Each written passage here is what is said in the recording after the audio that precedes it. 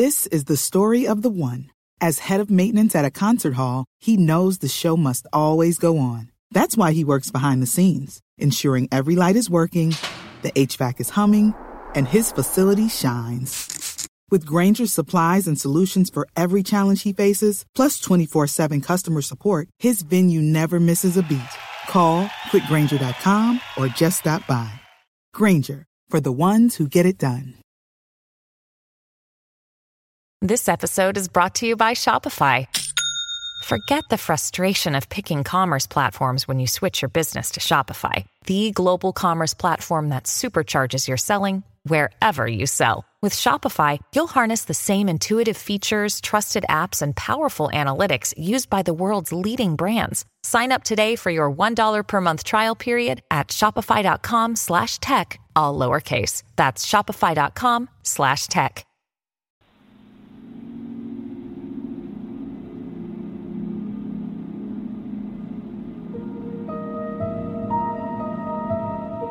It was 2007 when Carly Ryan fell head over heels for her boyfriend, Brandon Kane.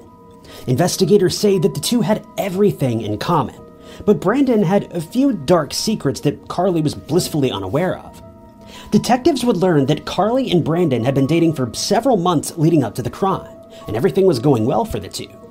But one day in February of 2007, things would take a dark turn when Carly failed to return home from a night out with her friends.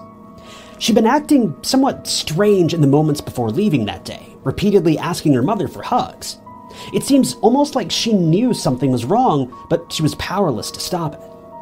Carly's mother certainly felt that something was a bit off that evening, but she could have never imagined just how terrifying things were about to become.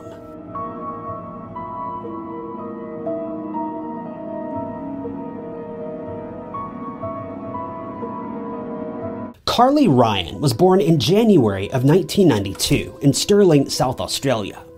She was raised by her mother, Sonia, for most of her childhood, but there's never been any mention about what happened to her father, so I suppose it can be assumed that he was simply out of the picture. The thing about Carly is that she was growing up in the midst of a social media hurricane. By the time she was a teenager, it seemed like there was a new social media platform coming out every other day of the week.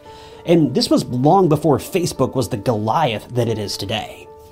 Most of this case takes place back in 2006 and 7, so we're talking about the days of MySpace, Zanga, Tumblr, and the countless other online messengers that were around. It was an incredibly interesting time to be on the internet, but it was also a remarkably dangerous time because many of the safeguards that are in place today simply didn't exist back then. Considering Carly was just a teenager at this time, her mother, Sonia, was pretty critical about what Carly got up to online. Carly and Sonia were remarkably close, meaning Sonia knew pretty much every detail of Carly's life. She'd often walk by the computer and take a peek at what Carly was doing, but knowing that her teenage daughter was a smart girl, she trusted that Carly was being safe and cautious. Sonia says that she feels like she knew everything that was going on in Carly's life. She knew all of her friends, kept tabs on what was going on at school, and was an ever-present force in all that Carly did. Not in a helicopter parent kind of way, but in a pretty healthy mother-daughter relationship kind of way. You've got to remember it was just the two of them, so they were understandably super close. But the main issue here is that at this point in history, the internet was wild, to put it lightly. Carly was known to spend a lot of time on a website called RateMyBody.com. For those of you that aren't familiar with this site, well, it's pretty much exactly what you would think. People post photos of themselves, and anonymous users rate that person's body. The big problem with this website is that, as we've already established, there were virtually no safeguards in place. The website prided itself on anonymity, and that means that there was no way of knowing if the images you were looking at even belonged to the person who uploaded them. Worse yet, considering this website was often visited by teenagers, well, I think you get the picture I'm painting here. This was not a safe website, and it was a major hotspot for older men who had some rather nefarious intentions. Thankfully, this website has since been shut down. But Carly was often described as a scene girl. This is a bit of a vague term that's most often used when referring to teens or young adults who are super interested in the gothic punk lifestyle. These would have been the kids listening to bands like Black Veil Brides, Asking Alexandria, Escape the Fate, all while reading Twilight or something similar, wearing all black from head to toe, black hoodies, black headphones, so on and so forth. And don't think I'm saying this in a judgy or joke kind of way, I was one of those kids too. Heck, I still listen to all of those bands. Dying Is Your Latest Fashion, one of the greatest punk albums of all time. For Carly, this was a group of people and a lifestyle that gave her a sense of purpose, a sense of belonging. She was known for being pretty active on websites like vampirefreaks.com, which is another goth or emo website and store. But most of all, she would spend hours upon hours on MySpace. Her profile was pretty much everything you would imagine it to be. It was full of gothic selfies, heaps of makeup, links to all of her favorite online forums, quotes from her favorite books, typical MySpace stuff. By sharing her interest in this genre of entertainment, Carly was able to make dozens of online friends. But there was one friend in particular who really caught Carly's interest, an 18-year-old named Brandon Kane. Brandon was a young musician who was born in Texas but had recently moved to Brisbane, Australia, the total opposite side of the country from Carly. The two immediately became friends as soon as they met. They liked all the same bands, had all the same interests. It was almost like they were meant to be. Before too long, their relationship grew into something more. Carly began to share stories of her new online friend with her real-life friends. It wasn't too long after this that Carly stopped referring to him as simply a friend. He was now considered her boyfriend. All of Carly's closest friends knew about Brandon, and Sonia knew about him too. It seems that in the early days of their relationship, Sonia was happy that her daughter had met someone that she could be so open with. Even though Brandon was a few years older, Sonia didn't find this too concerning. She mentioned that she would look over Carly's shoulder from time to time to see what the two were chatting about, but she never noticed anything suspicious or anything that concerned her in any way. Before long, the two started video chatting with one another, and by all means, Brandon appeared to be the guy that he claimed to be. Carly couldn't have been happier. Even though her boyfriend lived over 20 hours away, she was just ecstatic to have someone that she could be close with. But it didn't take long before things started to get, well, a bit unusual. Brandon was quickly becoming the main focus of Carly's life. Whatever the two were up to, the other person was immediately informed about it. They shared everything with one another. What I found particularly fascinating is that, as we all know, most teenage relationships don't last too terribly long, especially online relationships. But Carly and Brandon managed to keep their relationship going for more than 18 months, even though they'd never even met in person. After they'd been chatting for about a year or so, Brandon wanted to introduce Carly to his father, Shane, and he did this over a video call.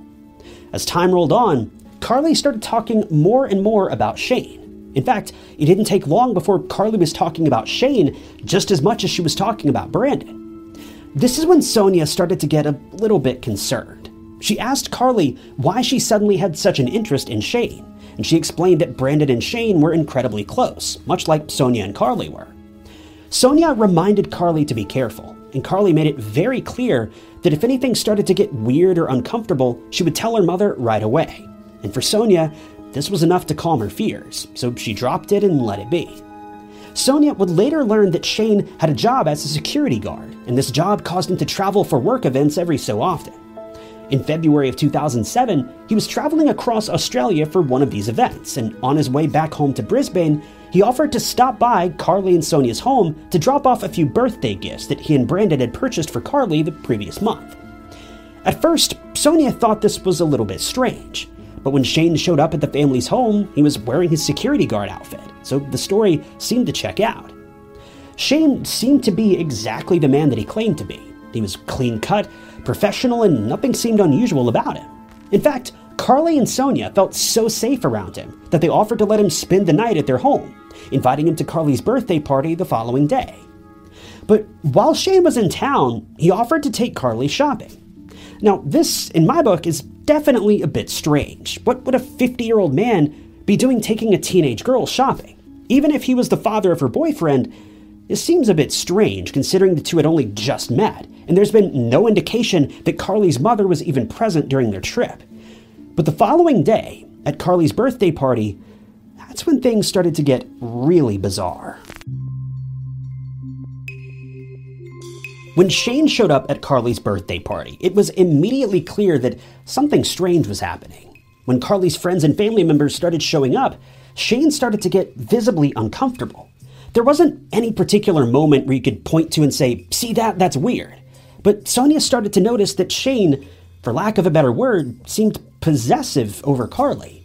It seemed almost as if Shane and Carly were glued at the hip. He didn't let her wander off too terribly far, and he hung around Carly throughout the entire party, rarely ever speaking to anyone other than her for more than a few simple sentences. But the following morning, that's when things really started to get weird. As soon as Sonia passed by Carly's bedroom, she noticed Shane and Carly were lying on Carly's bed. In one report, it was claimed that Shane was actually lying on top of Carly, and Carly was visibly uncomfortable. Sonia immediately sprang into action and told Shane that he needed to leave immediately. It doesn't seem like he put up too much of a fight either. He knew he'd been caught. He grabbed his things and left. As soon as he was gone, Carly revealed that he'd made a few passes at her and that she had repeatedly rejected his advances, insisting that she was in love with his son, not him. Carly then told her mother about the birthday presents that Shane had shown up with. Now, because of YouTube's terms of service, I can't really explain the full extent of these gifts, but let me just say, one of them was an outfit that no 50-year-old man had any business gifting to the girlfriend of his son. This was the moment that Sonia truly understood what was happening here. She made all the right moves in the coming days, taking away Carly's access to social media, banning her from using her cell phone, keeping a much closer eye on her online activity, and calling Shane and telling him that he was never allowed to speak to her daughter again or she'd report him to the police. Mind you, this all may sound a bit harsh, but this wasn't done as a way to punish Carly in any way. This was all done in a bid to keep Carly safe. And based on Hey, it's Kaylee Cuoco for Priceline. Ready to go to your happy place for a happy price? Well, why didn't you say so? Just download the Priceline app right now and save up to 60% on hotels. So whether it's Cousin Kevin's Kazoo Concert in Kansas City, go Kevin, or Becky's Bachelorette Bash in Bermuda, you never have to miss a trip ever again. So download the Priceline app today. Your savings are waiting. Go to your happy place for a happy price. Go to your happy price, Priceline. Families have a lot going on. Let Ollie help manage the mental load with new cognitive help supplements for everyone 4 and up, like delicious Lolly Focus Pops or Lolly Mellow Pops for kids. And for parents, try 3 new Brainy Chews to help you focus, chill out, or get energized. Find these cognitive health buddies for the whole fam at ollie.com. That's OLLY.com. These statements have not been evaluated by the Food and Drug Administration. This product is not intended to diagnose, treat, cure, or prevent any disease. Sonia's statements since then, it seems like she likely did a good job explaining this to Carly. It's awful that Carly lost so many of her freedoms because of this guy, but when it comes to the safety of your child, all bets are off. You do what you have to do. But the problem is that, well, we've all been teenagers at some point. We all know that regardless of what your parents tell you to do, if you want to do something, you'll find a way to do it. And Carly wasn't willing to let Brandon go.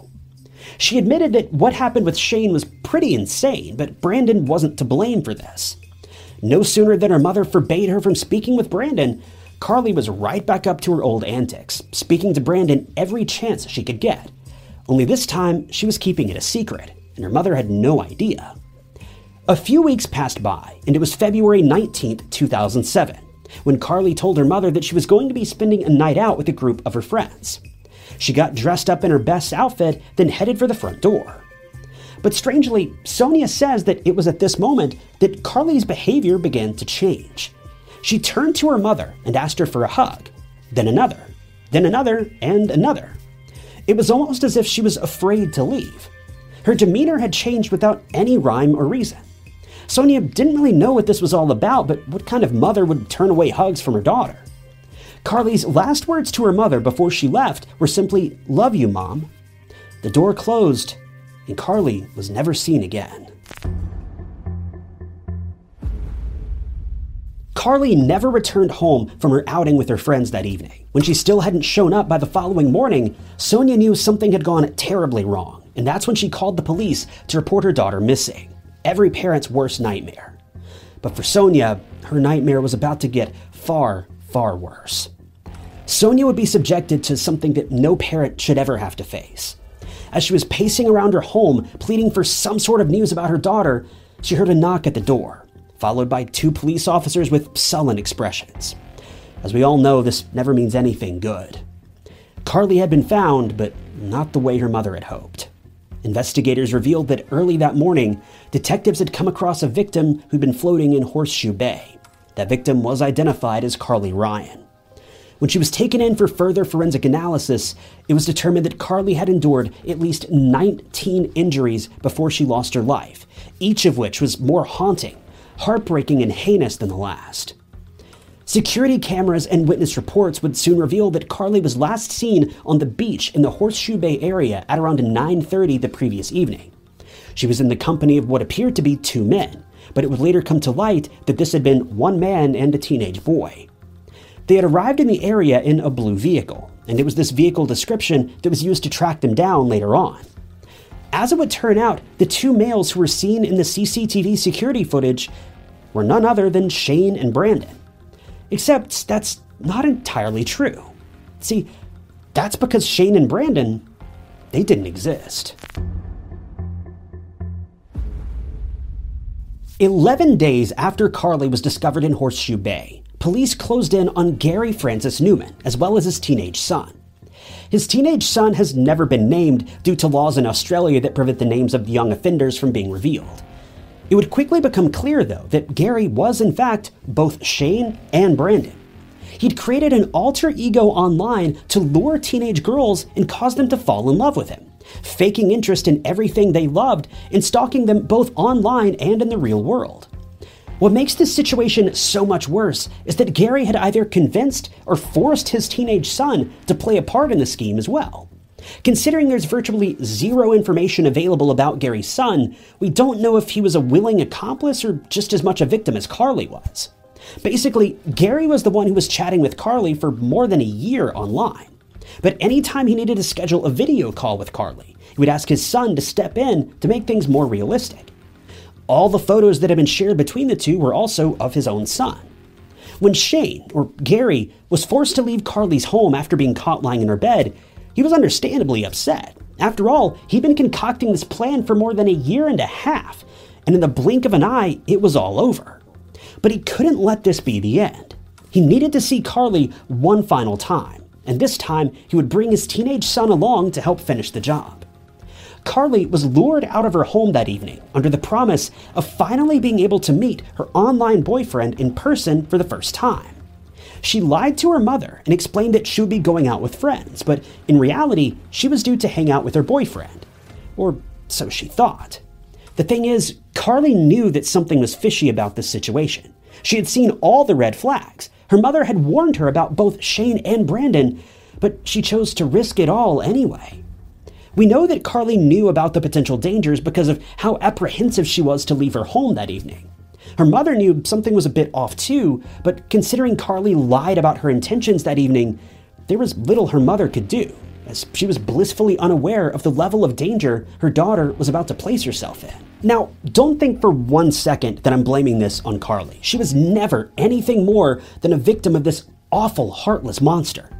I merely bring up the fact that she ignored all the obvious signs of danger as a warning to parents or teenagers that when your gut tells you something's unsafe, it's probably because it's unsafe. If you smell smoke, there's probably a fire.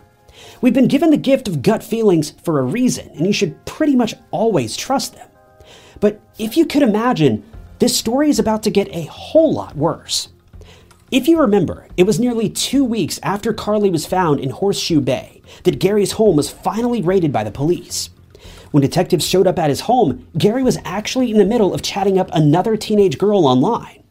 When his home was searched and investigators combed through every square inch of his place, they found a notebook that had documented at least 200 different aliases that Gary had been using online.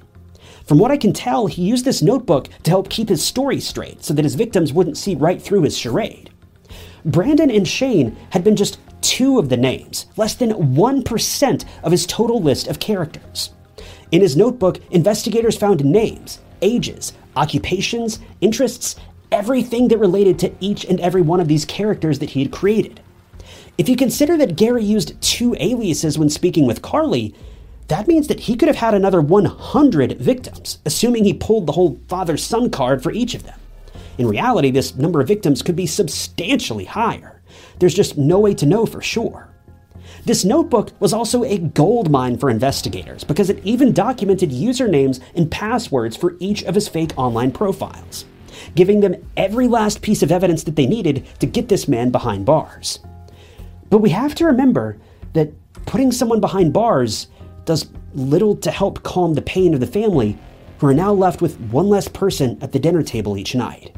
Worse yet, in Sonia's case, she's now left with no one at her dinner table each night. Sonia's world ended the day that she lost her daughter.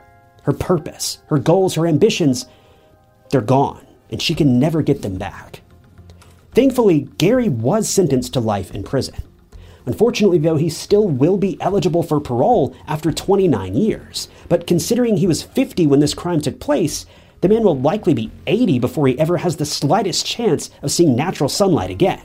Though we can all hope that this day never comes for Gary. In the wake of Gary's sentencing, Gary's ex-wife came out and explained why the two had gotten divorced many years before this. She explained that Gary had been shockingly aggressive towards her, assaulting her multiple times, forcing her against her will on many occasions. When he then started turning his attention towards their own teenage daughter, that's when she knew that she needed to get herself and their 3 children out of there. Unfortunately, this wasn't even a wake-up call for Gary. He would later adopt a son of his own, the one that he used in his online schemes, and he simply repeated the cycle. After all was said and done, Gary's son was cleared of all charges, which pretty much secures the idea that his son was likely just as much a victim as Carly was. In the aftermath of such a tragedy, Sonia felt that she needed to do something, anything, to help parents whose children may end up in similar situations. This led her to form the Carly Ryan Foundation, a foundation that offers certified online safety programs and conducts regular seminars to help educate children and parents about the dangers of online predators. If this wasn't enough, Sonia was also able to establish Carly's Law, an Australian law that allows prosecutors to both charge and convict online predators before they ever lay a hand on a child. They can do this by establishing intent based on chat logs, as well as convict an adult who misrepresents their age to a minor. This law has already saved so many lives, and Sonia was the driving force behind this law every step of the way. If not for her, there's no telling how many other children may have ended up just like Carly. If you're a parent, or even if you're a teenager, I would strongly urge you to visit CarlyRyanFoundation.com to better understand everything that the foundation has to offer. The resources page has heaps of valuable information that's been updated for modern times to help keep kids safe on more modern platforms, such as Roblox, Fortnite, and the various other social media or gaming platforms that are predominantly aimed towards children. There's nothing that any of us can do to bring Carly back. But if Sonia has it her way, every child across the globe will become better educated about internet safety so that stories like this will one day be a thing of the past. No one should ever have to go through what Carly and Sonia dealt with. And it's our job, you and me, it's our job to keep these kids safe. Thank you guys for tuning in to another episode of True Crime Stories. If you enjoyed this video, check out this other interesting case I covered, and don't forget to subscribe. It's totally free and keeps you up to date with all of my future videos. You can also click that join button below to support the channel and see new videos long before everyone else does. But my name is Ty Knotts, and I'll catch you guys in the next video.